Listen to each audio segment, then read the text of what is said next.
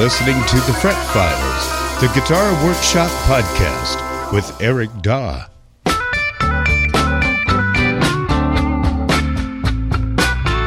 To participate in the show, visit my website, ericdaw.com. That's ERICDAW.com. Click the contact link and send in your question or comment there. I'll use it as part of the show. The other way to do it is to call 757-774-8482. You can call or text that number, 757-774-8482.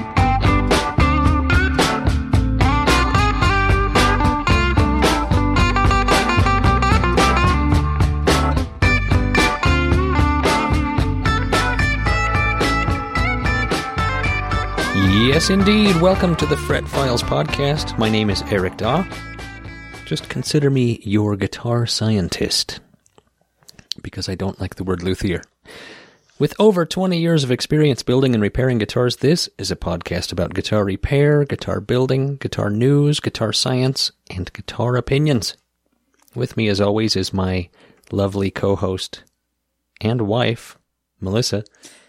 Every week we take your questions, I read them, and Eric will attempt to answer them. I do my best.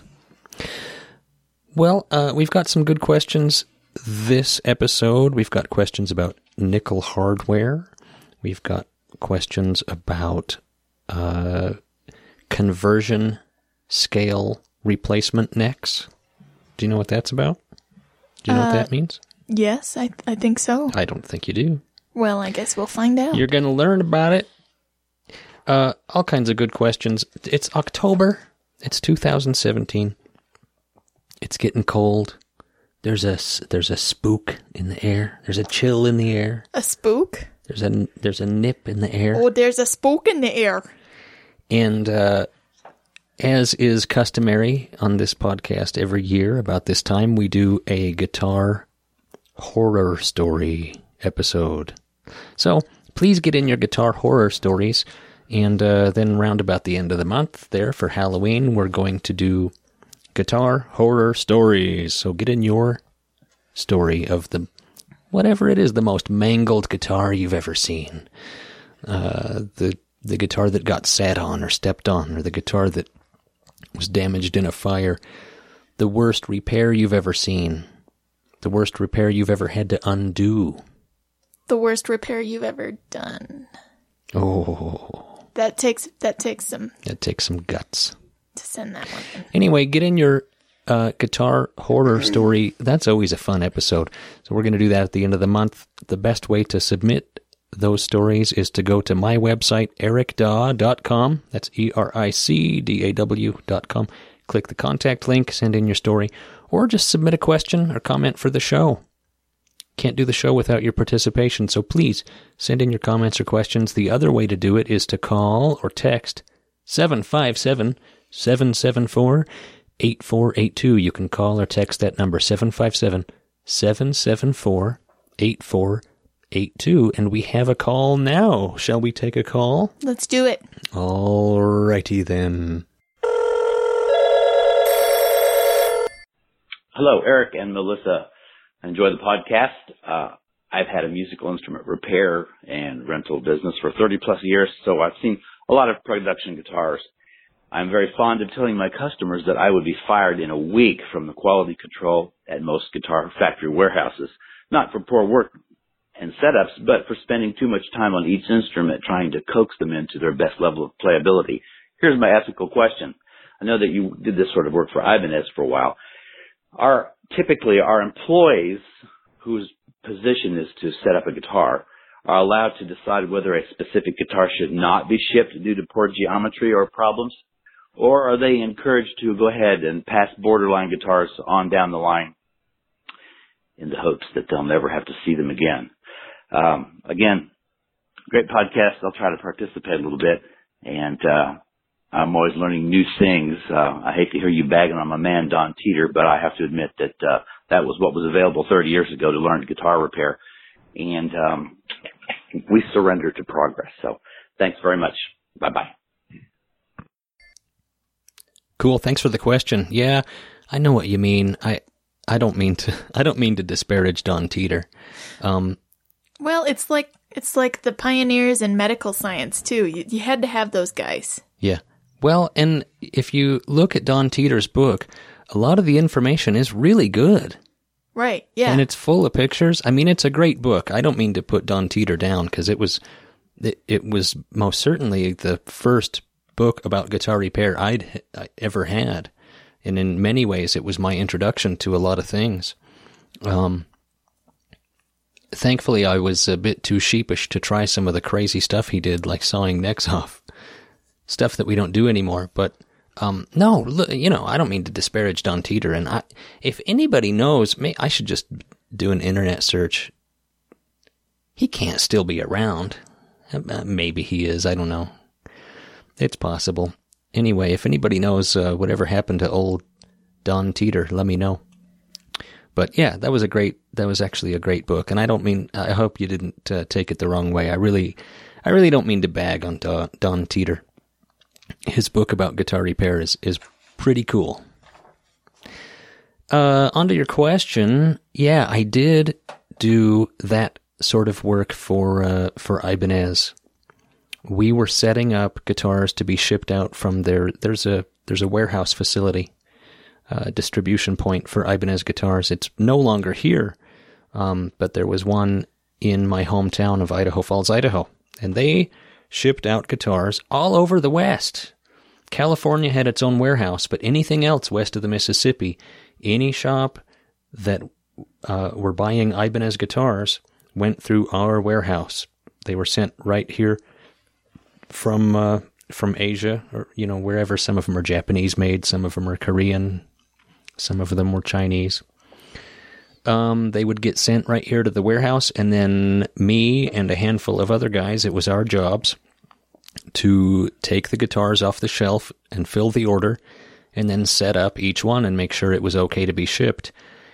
And certainly I know what you mean when you say you'd be fired for spending too much time trying to get the guitars right.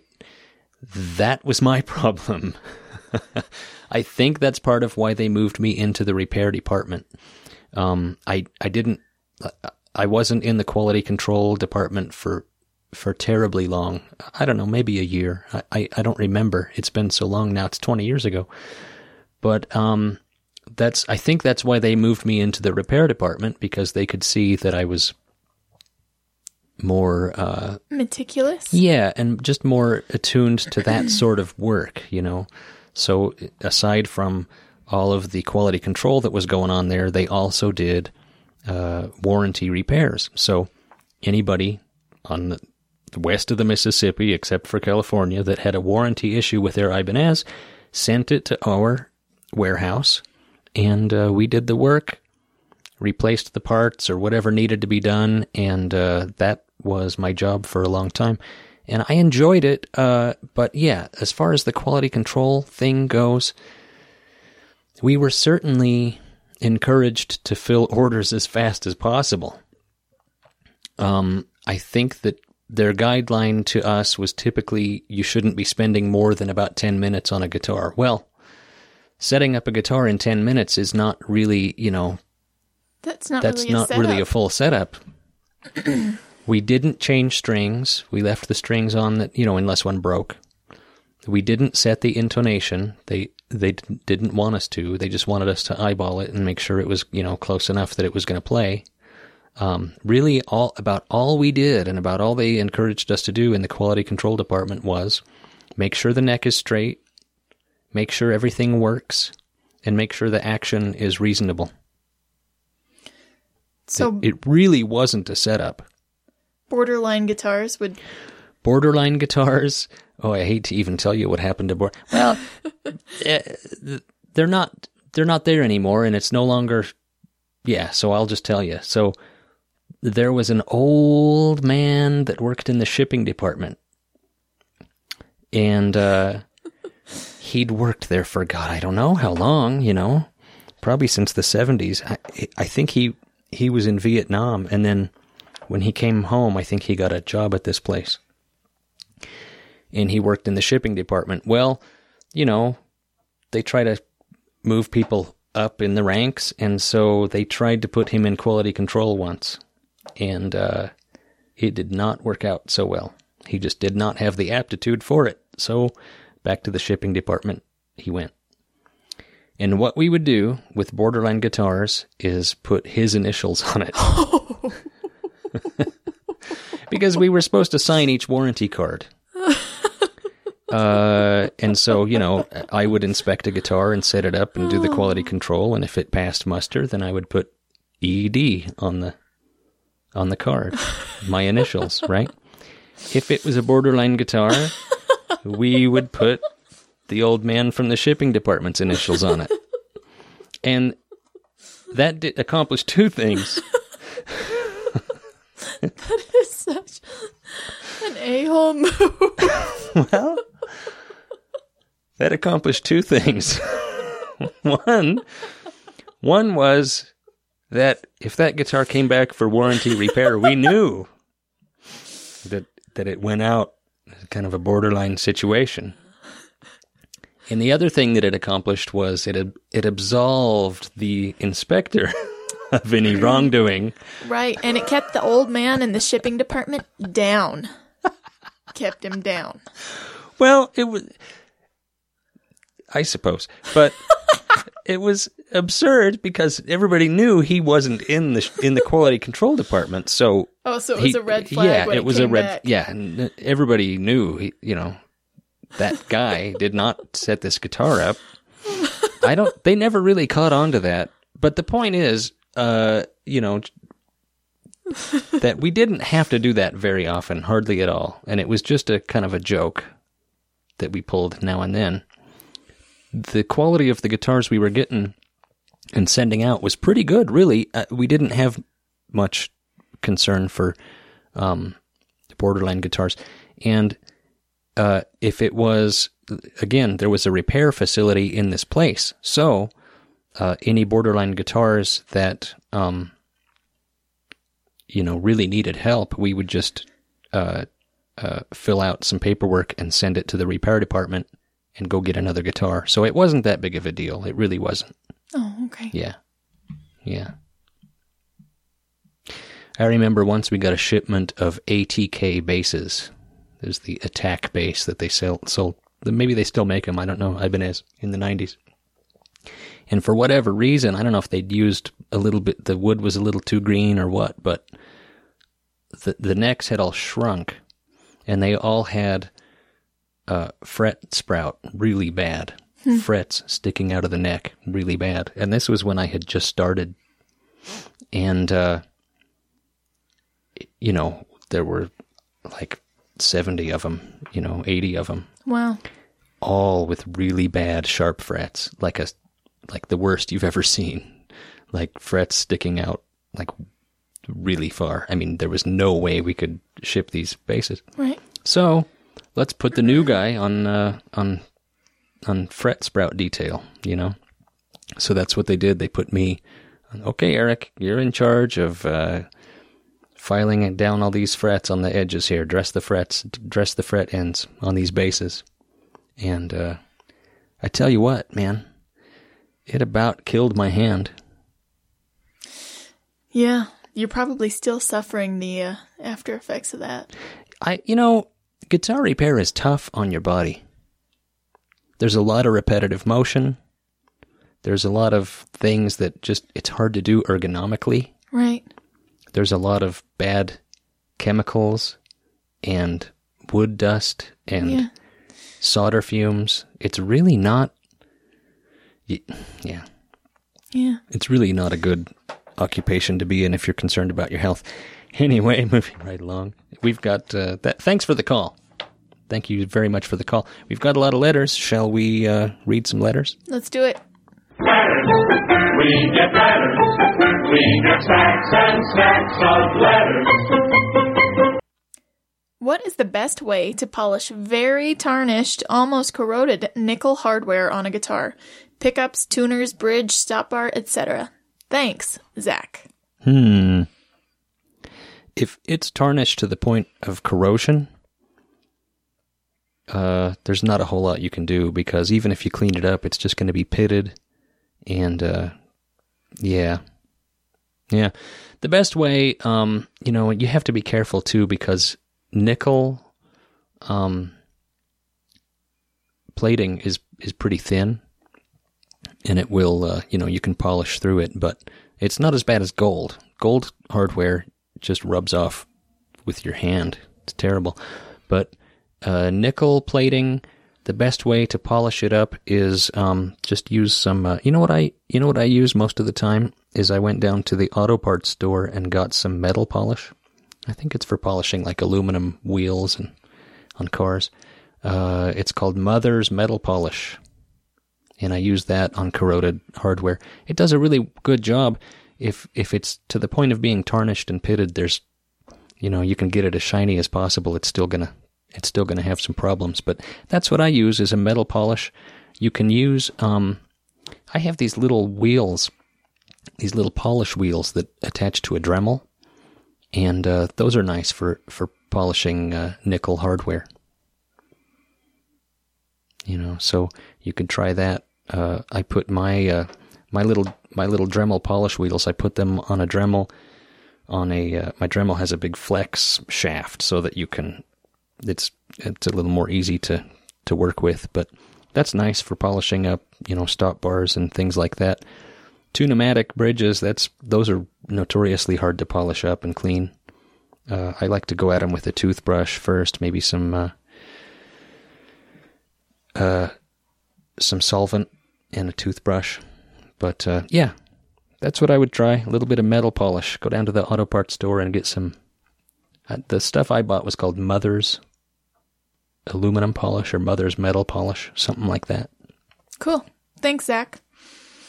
Hey, Eric and Melissa, congrats on the new site and podcast rhythm.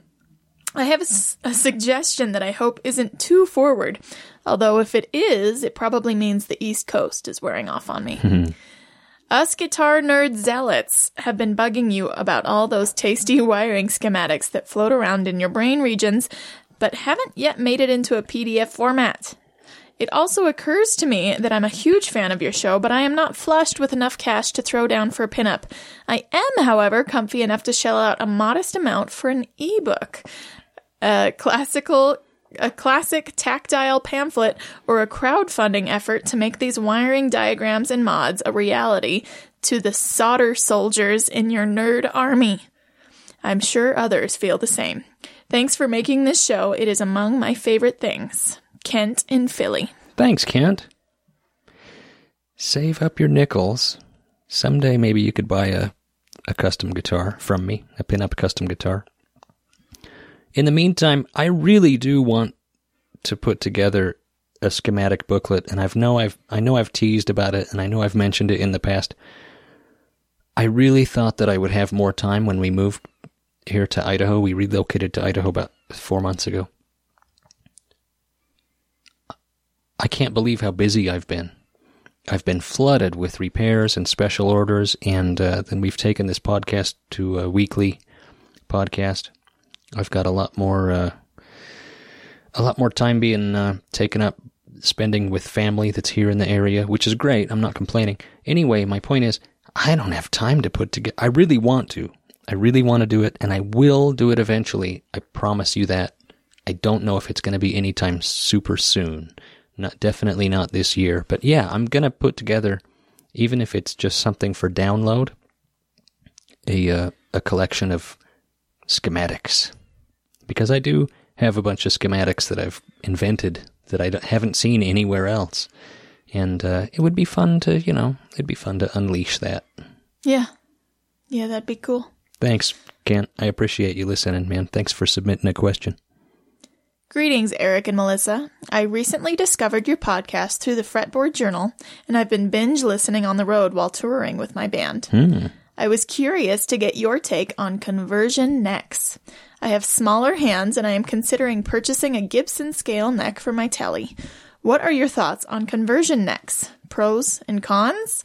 Other than affecting the string tension, is there anything else I should be aware of? Also, what are the benefits of going with a quarter sawn neck, if any? Thanks so much, Ben F. Cool. Thanks, Ben.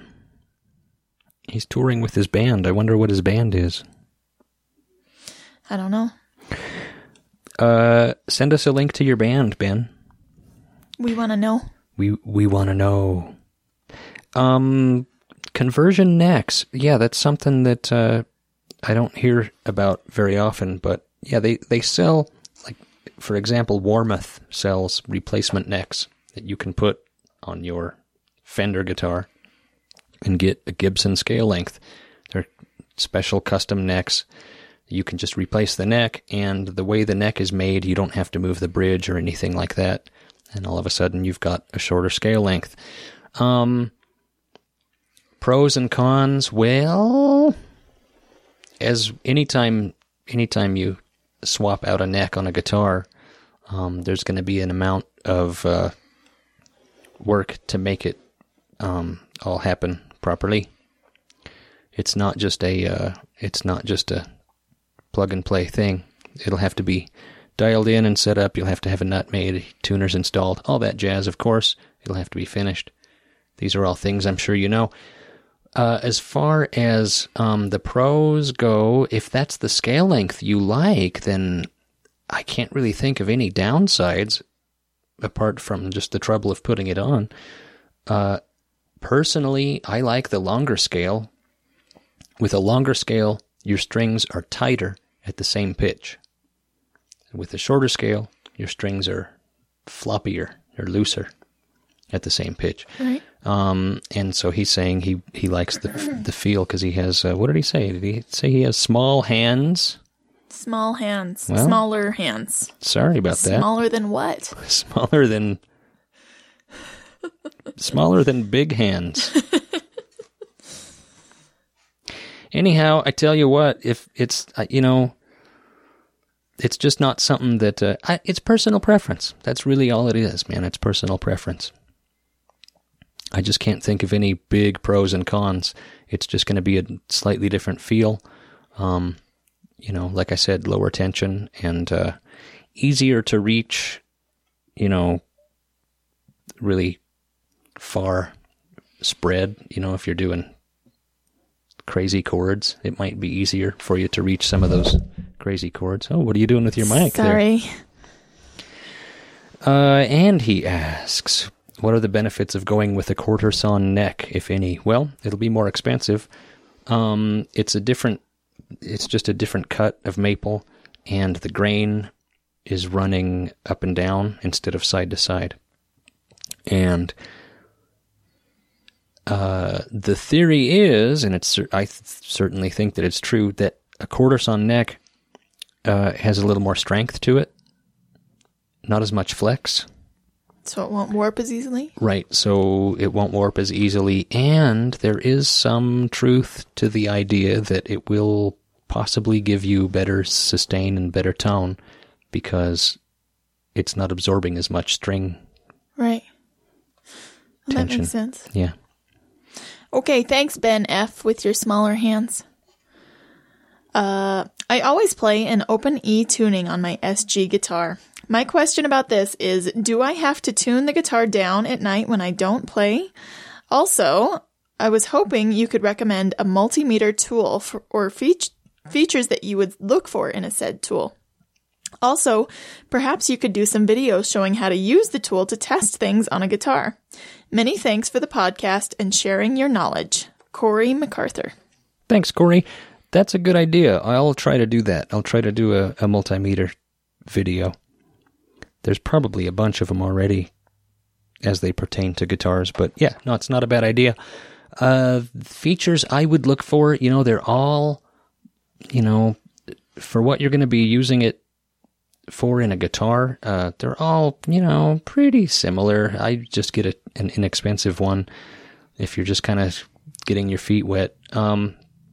If you want to get fancy, get one that tests capacitance, because that's always nice. Most of them don't. You kind of have to get a nicer multimeter. And that way you can tell the value of a capacitor if it's not labeled. So that's kind of nice. What else was it? What did he say? Oh, should he tune his guitar down at night when he does not play because it's in open E tuning? No, I would not worry about that one bit, man. I mean, unless you're using like 14 gauge strings and I doubt that you are. No, your SG is going to be fine. If you're using 9 or 10s or even 11s, you're probably fine. Yeah, I wouldn't worry about tuning it down at night. Cool. Thanks, Corey. Before we go on, Ben, I'm sorry. I don't mean to make fun of your hands. I feel bad now. Ben has perfectly good hands. Ben, I like your hands. I have big hands, and I am self-conscious about them, so I started to feel bad during that last question. All right, well, read another question, you big-handed goofy. Hi, Eric and Melissa. Big hands.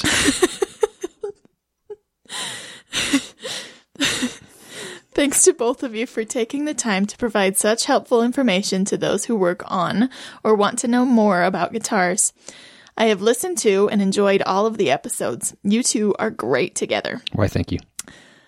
I have been playing guitars for years and do most of the work on them myself. A few times I have been on the brink of sending or asking a question, but to your credit, the answers have always come from your podcast before I could send the question. We're reading your mind. I believe my question today has not been covered yet. I built a double neck 6 and 12 string guitar for my son. It is an SG style with a Gibson type tailpiece and bridge. It was a kit from his grandfather. I have built kit guitars before and know how some kits can be. So I told my son, we will do our absolute best with this project, and you will either have the coolest wall ornament ever or a very cool playable guitar. After a lot of modification, it turned out to be a very cool, very well playing, and good sounding guitar. It has been together for about 2 years. The problem is, last week he complained about the 12 strings slipping like crazy and not staying in tune. I thought maybe a string or tuning key may be the issue, but after looking at it, I realized the bushing that holds the tailpiece screw on the low E string side is working its way out of the body of the guitar. It is sticking out about half an inch and is now leaning toward the nut with full tension on the strings. I removed the tailpiece and hardware. I now have an oblong hole where a round hole should be for the bushing. I don't know what the material of the body is made out of, but it's not maple or mahogany. Pictures are included. The bushing was slightly loose when I put the guitar together, so I put carpenter's glue in the hole before inserting the bushing. Obviously, this wasn't enough. How would you approach this repair? Do I use an epoxy, or are there better materials or methods to reattach the bushing? Are there better bushings you would recommend? Do I need to completely fill the holes and re-drill? I grew up around talk radio also. I'll hang up and listen. Thanks again for all you do. I wish you and your family nothing but the best. Good luck with your new adventure and Melco. Have a great day. Rob, the occasional bass player and singer dude. Rob Mitchell, Brunswick, Ohio. Right on, Rob. Thank you. Yeah, I wonder what kind of wood that is. That's going to be tough to get that to behave. There's an insert that goes in the guitar, and then the tailpiece has a screw that screws into that. So it's like a neck block, but on the tailpiece side? No. So there's a metal insert. Oh. That goes in the guitar. Okay. A receptacle. I see. That the bridge posts screw into, the tailpiece posts. And it just ripped out of the guitar, apparently. Now he's got an oblong-shaped hole where that bushing used to go. So here's the first thing that I would try is get a micrometer. Get your micrometer out. Hope you got a micrometer. And measure that post and see how big it is. And see if you can purchase a stop tailpiece with bigger inserts. And that way you can drill a larger hole and then put your larger bushings in, and hopefully that will do the trick. If that's not the case, you're going to have to probably fill that hole and then re-drill and reinstall it. My concern is that I know what you say about how some kits can be. I don't know what kind of wood that is. And it might just be soft wood that's just not going to hold up to the tension of a 12-string. And if that's the case, I'm not really sure what to tell you there. Without routing out that whole area and putting in some decent wood, and that's not something you want to do.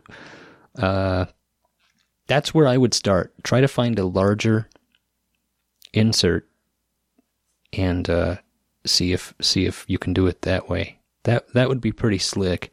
A nice tight fit on some new bushings. Yeah. That's a tough one, man. That's a tough one. I've seen that on a lot of cheaper, lower-end, Gibson-ish copies. And I shouldn't say I've seen it a lot, but, you see sometimes where they're tilting a little bit. But it sounds like yours is, and he sent me pictures too, and it is. It's really, really, loose in there. You're not going to get any kind of tuning stability how it is. Yeah. Let me know how that goes. Let me know if you can get a bigger insert for that. I'm curious to see how that goes for you. Thanks, Rob. Hello, Eric. I've been repairing guitars in the Denver area for about 10 years. I've worked in a number of shops here and have struck out on my own these past 2 years.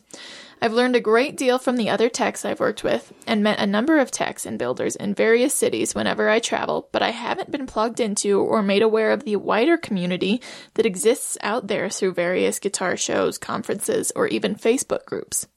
While it's been a struggle, I'm determined to make this a career, and if I am to do this alone, I would like to seek out opportunities for professional development that only comes from learning from other techs. What would be some community resources you can turn me on to? Any conferences or guitar shows I could keep an eye on? Private Facebook groups I can't find through basic searches? The podcast is great. Been listening for a couple years now. Thank you for your efforts. Nick at guitargutter.com. Cool, Nick. Thank you. I would reach out to your local, if there is one. Does he say where he is? No, Denver. Denver. I'm sure there's a luthiers group that meets in Denver. Check out the Guild. I think they're called the Guild of American Luthiers. I don't know if I've got that right or not. As you probably guessed, I'm not a member. I think it's just, I'm going to do a search here. Guild of American Luthiers, right? They typically will have, like meetups and, groups, and maybe there might even be like a monthly thing in your area. Guild of American Luthiers homepage. It's www.luth.org. Luth.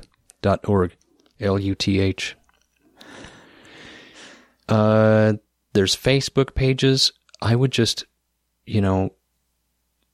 start searching around. I belong to a few luthiers groups on Facebook, and that's always fun.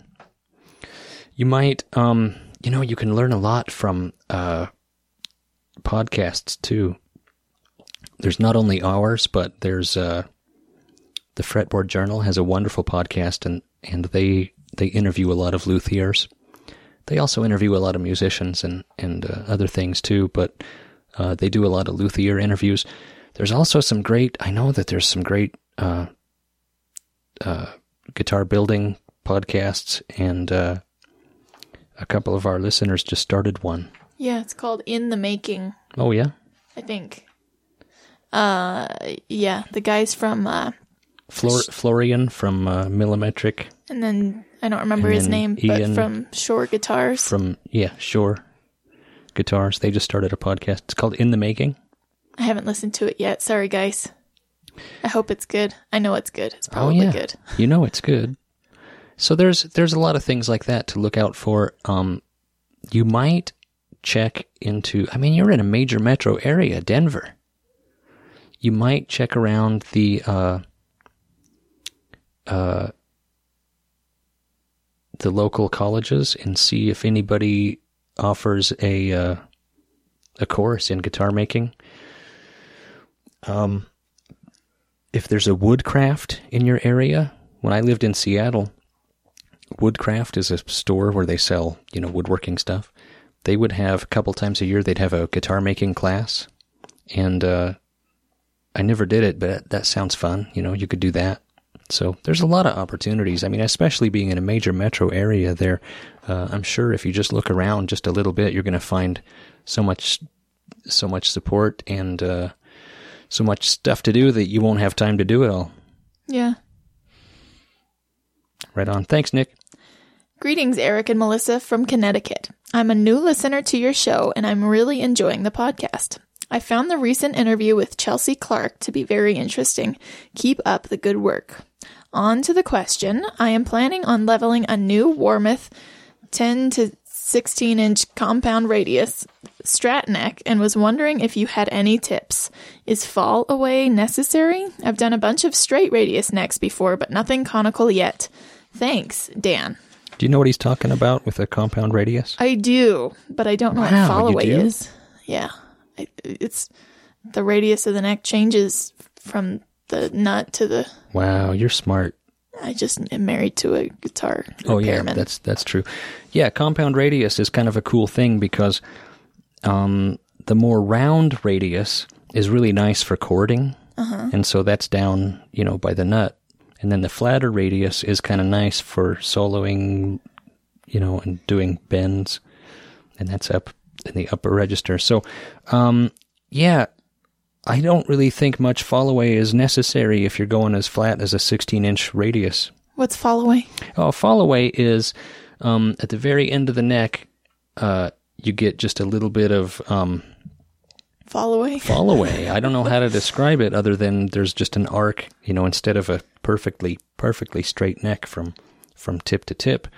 You have just a little bit of fall away. It's really pronounced on acoustic guitars. Acoustic guitars have generally more fall away than an electric guitar. Electric guitars don't generally have much fall away, and especially with a flat radius like that, I just don't think you're going to need fall away at all. I would try to get that neck as flat and straight as possible.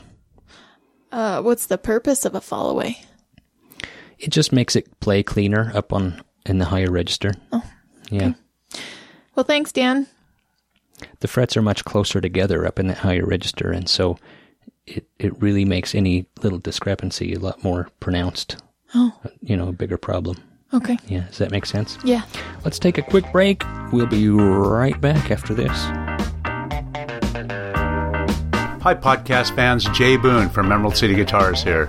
We've been down here in Pioneer Square in downtown Seattle for 20 years, and a lot of things have changed. One thing hasn't changed, though. We still have a great selection of used and vintage guitars and amps. Now, that's not all we do down here. We also have a great service department, a great staff that's very knowledgeable, and tons of accessories and effects and just about everything you need if you're a guitar player. So we're celebrating our 20th anniversary this year, and we're doing all kinds of wonderful things, including giving folks great service, great deals, and shipping around the world.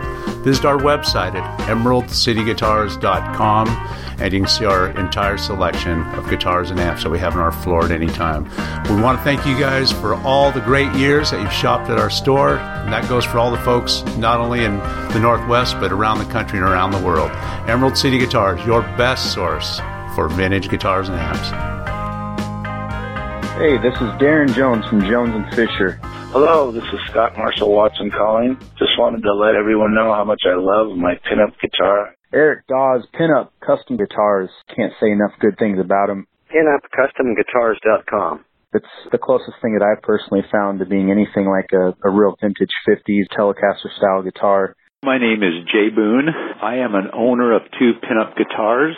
Eric makes guitars that remind me of the real vintage style guitars, and that's what appeals to me.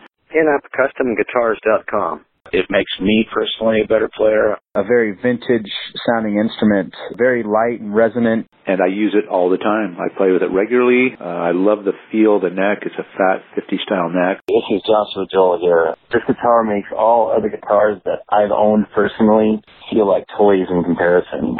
I love the guitar. It's my main rig when I'm out on the road. I ended up buying 2 of them, and I use them both on a regular basis. I'm going to tell you what, if I had the money, I'd own 10 of them. Thank you, Eric. I appreciate the eagle eye for quality and attention to detail. I'm a big fan. Way to go, Eric. Great job, Eric. I really appreciate it. Check one out for yourself. PinUpCustomGuitars.com. That's PinUpCustomGuitars.com. Hey everyone, it's Melissa. As many of you may know, I make tooled leather guitar straps. Each strap is cut, carved, stamped, dyed, and finished by hand. My straps are made to last a lifetime. Visit melcoleather.com to check out my designs or contact me with your custom order. Contact me through my Etsy site or melcoleather@gmail.com. Podcast listeners will receive 15% off their order on Etsy when they use code FretFiles at checkout. melcoleather.com. MELCO leather.com. Hi, Eric. This could be for the podcast, too, though I just discovered it and I'm working my way up from episode 1, currently on episode 11, so it may take me a while to get to the episode, if you address this there. Loving it so far. My question is about Gibson-style saddles. Each saddle has a flat side perpendicular to the fretboard, and the other face is angled. My inclination would be that the perpendicular face should be oriented toward the nut end, and the angle face should taper toward the bridge for proper intonation. I'm confused about the proper orientation of these saddles. Gibson's own product images show variations of these saddle configurations. Sometimes the image shows 2 saddles facing one direction, usually low E and A, and the remaining 4 facing the other, or 3 and 3, or all 6 oriented one direction, and I have seen examples of all 6 facing either direction. Surely this is not some gross recurring oversight by the manufacturer. Is there a de facto proper orientation for these, or are there variations to achieve taste and tone differences? I hope my question is clear. Thanks for your time, Owen S. Perfectly clear, Owen. Absolutely perfectly clear. It is funny. You see those oriented all different kinds of ways. So really, there's a few different ways to look at this question. What was the original intent of Gibson?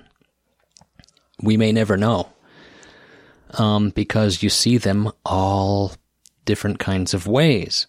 My guess is that Gibson's original intent, and this is just a guess, I really don't know for certain, but just looking at the design, I would be inclined to think, like yourself, that the flat side faces the pickups and the angled side faces the tailpiece. However, sometimes the guitar does not quite intonate properly, and you need to flip the saddle around to give you just a little bit more room to move the saddle where you need it to be. In other words, if I've got if I've got the low E tight up against the back of the bridge, and it still needs to go farther in order to be intonated properly, I can take it out, flip it around so that the flat side faces the tailpiece, and then that gives you just, the width of the saddle piece. It just gives you that much more room to be able to play with to get the intonation proper. It's really a funny thing. It's certainly something I've noticed and thought about a lot over the years. Sometimes you just can't intonate a Gibson product without flipping the saddles around. And so that's why you end up seeing them all over the place. Later, in probably, I think it wasn't the 70s until they introduced the wider style of Tune-o-matic called the Nashville Bridge. I don't know when they introduced that, actually. I think it was the 70s. Anyway, that enabled you to get a much wider range of saddle movement so that you could set the intonation properly. And on Nashville bridges, you almost always see them so that the flat side is towards the pickups and the angled side is toward the bridge or toward the tailpiece. And so my guess is that's how it was supposed to be with the ABR1, with the original design, the Tune-o-matic, but because it couldn't be intonated properly all the time, you had to flip saddles around, and that's why you see them all over the place. Huh. Does that make sense? Yeah. Right on, Owen. Thank you. Hey, Eric, I'm a recent convert to the podcast, and I am digging it wholeheartedly. sorry if you have talked about this elsewhere, but on a recent podcast you were talking about a maxed out vintage style Fender truss rod, and you made passing mention of horrible modern headstock adjusting two-way truss rods. Am I really that? Yeah. Yeah, okay, sorry. You are opinionated. Jeez. Are you against two-way adjustable truss rods in general, or only certain ones? Or only in certain situations? Thanks, and keep the good stuff coming. Jay. Thanks, Jay. No, I like two-way truss rods. I really do. They're delicious. No, I like them. I like two-way truss rods. The thing I don't like about the modern Fender dual action truss rod is I'm not crazy about the design. It's kind of a goofy design where if you tighten it, then it compresses the neck, and if you back it off, then it's pushing against that walnut plug. It's just a weird design that I don't really like the design. But what's more is that it kind of takes a special little Allen wrench to go in there, like a kind of a long Allen wrench. And a lot of people strip those out because maybe they use a slightly the wrong size Allen, or maybe they use an Allen wrench that's kind of rounded off, and then they strip that nut, and then you're really in trouble because you can't get to the adjustment nut because it's behind a walnut plug. And so the only way to fix it is to stick an old soldering iron inside the access hole and heat up the walnut plug so you can take it out. And that way you can access it's really a pain in the neck, man. No pun intended. Thanks for laughing. Anyway, with the old style Fender truss rod, the thing works.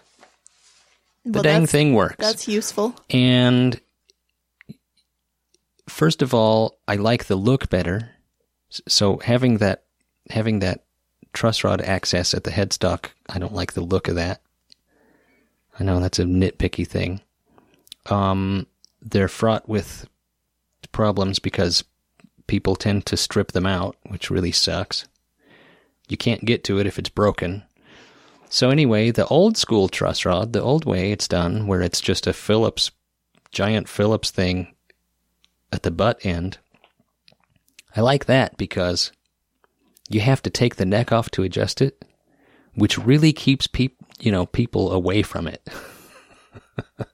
It's almost like a child-proof cap on a medicine bottle.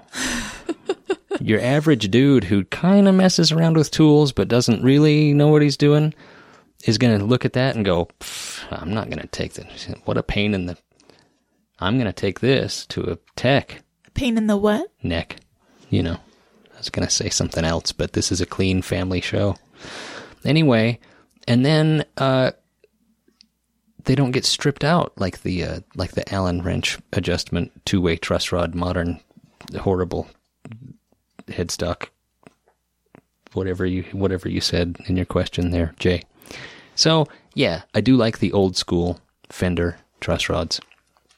When it comes to other guitars, I'm all for having a two-way truss rod in an acoustic guitar or a Rickenbacker or whatever it is. In fact, if the old-fashioned, old-school Fender truss rod were two-way, I'd be cool with that, just as long as it's still adjusted at the heel. Yeah, that's my opinion. Hi, Eric and Mel. I have a question about acoustic guitars. The acoustic tops seem to be arched after a period of time. Is this normal? I personally don't care much as long as the bridge is stable and playability is not affected. Should I do something on my 8-year-old Martin whose top is very slightly arched? My place is not very dry, yet I keep my guitar with a humidifier in the case for a few days every month or so. Thanks, Aaron from Turkey. Thanks, Aaron. You want just a slight belly on a flat top guitar. The term flat top is kind of relative. you actually want just a tiny little bit of belly on those. So that's totally normal. In fact, it's advantageous because it helps the top flex and pump, when you strum it, and it moves the air and makes a big sound. So you want that. When you run into a problem is when it has too much of a belly, or bracing problems, or the bridge is coming off or something like that. But no, just a slight belly in the top is not only okay, but preferred. Cool. Thanks, Aaron. Hey, Eric and Melissa. Great last couple of episodes. I am currently listening to episode 38, thoroughly enjoying Eric's rant about Fender offset guitars. Oh, yeah. Don't get me started. Now, could you please talk about the Fender Jazz Bass? Here we go. I know I have my opinion on them, but what is yours, especially considering working on them compared to a precision bass? I find, for example, that more often than not, the truss rods have to be tightened up so much that it isn't funny. And I have had many on my bench where the difference in volume between the outer and innermost strings was very audible. Thanks and all the best. Oh, his name is Nikolai from Shore Guitars. Shore Guitars, absolutely. He sent us an email. Yeah. And that's SCHORR guitars.de. He makes cool guitars, man. Yeah, they're really cool. And he's the one that started the podcast with Florian at Millimetric. Yep. No, I hear you, and I absolutely agree, man. The jazz bass can be a bear. I don't. It's like the offset guitars, I kind of love to hate, I have this, it's like a rash that you like to scratch, The Gross. Offset guitars. Hey, what?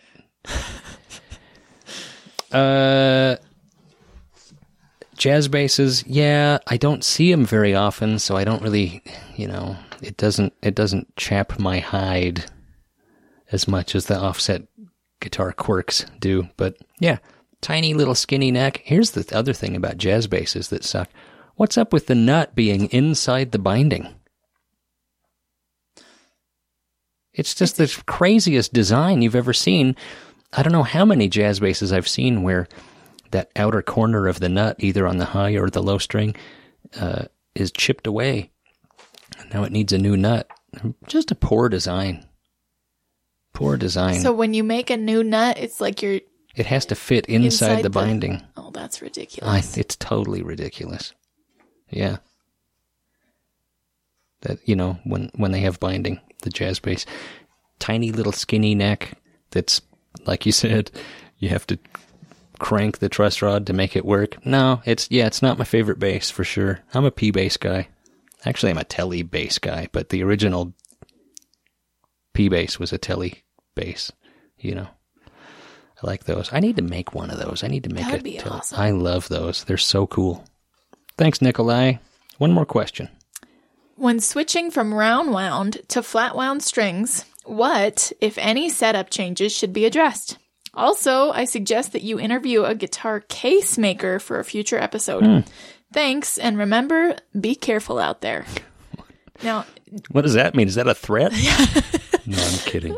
I know what you mean. Is his name Crash, or is this a secret Crash. note to me? No, this is Crash. Crash, okay. He submits questions all the time. Oh, well, Crash, I'm sorry that I misunderstood your name and thought Eric was threatening me. No. Yeah, be careful out there. That would be cool to interview a guitar case maker. If anybody has any suggestions. Yeah, most of them are made overseas. There's some good ones made in the States. Man, what's that Southern California case maker that made case for... They make the high-end Fender cases. What is that company called? Oh, I know you're screaming at your radio. I am, right now. Oh, you're screaming at your podcast device. What are they called? Well, I can't remember what they're called. I'll remember it later. Anyway, it would be cool to interview a case maker. I'm sure there's some high-end, like, arch-top guitar case makers in the States and things like that. Yeah, that's a good idea. Thanks for the suggestion. When switching from round wound to flat wound strings, what, if any, setup changes should be addressed? Well, certainly they're going to intonate differently, so you're going to want to reset the intonation, but my guess is that you're also going to have tension differences, which means basically a full setup. You're going to have to adjust the neck, adjust the action, adjust the intonation. And you may even have to adjust some nut slots if you're going to be using a wound third string instead of a plain third string. It might not fit in the slot. Yeah. So a lot of setup issues to be wary of if you're going to switch from round to flat wound. I love flat wound strings, but I almost never use the supplied third string. I usually use a plain third string that I just buy a single plain and use that. Huh. Yeah, I don't like wound third strings. How come? They're hard to bend. Oh. Yeah. Okay. Well, thanks, Crash. Right on. Thank you so much for listening. Thanks for participating. Again, you should send in a guitar horror story or just a question or comment. I need your questions. I need your comments for the show. Go to ericdaw.com, ERICDAW.com. Submit your question or comment there. The other way to do it, of course, is to call 757-774-8482 and submit your question there via text or voicemail, and we'll use it as part of the show. Thanks for listening. We'll see you next week.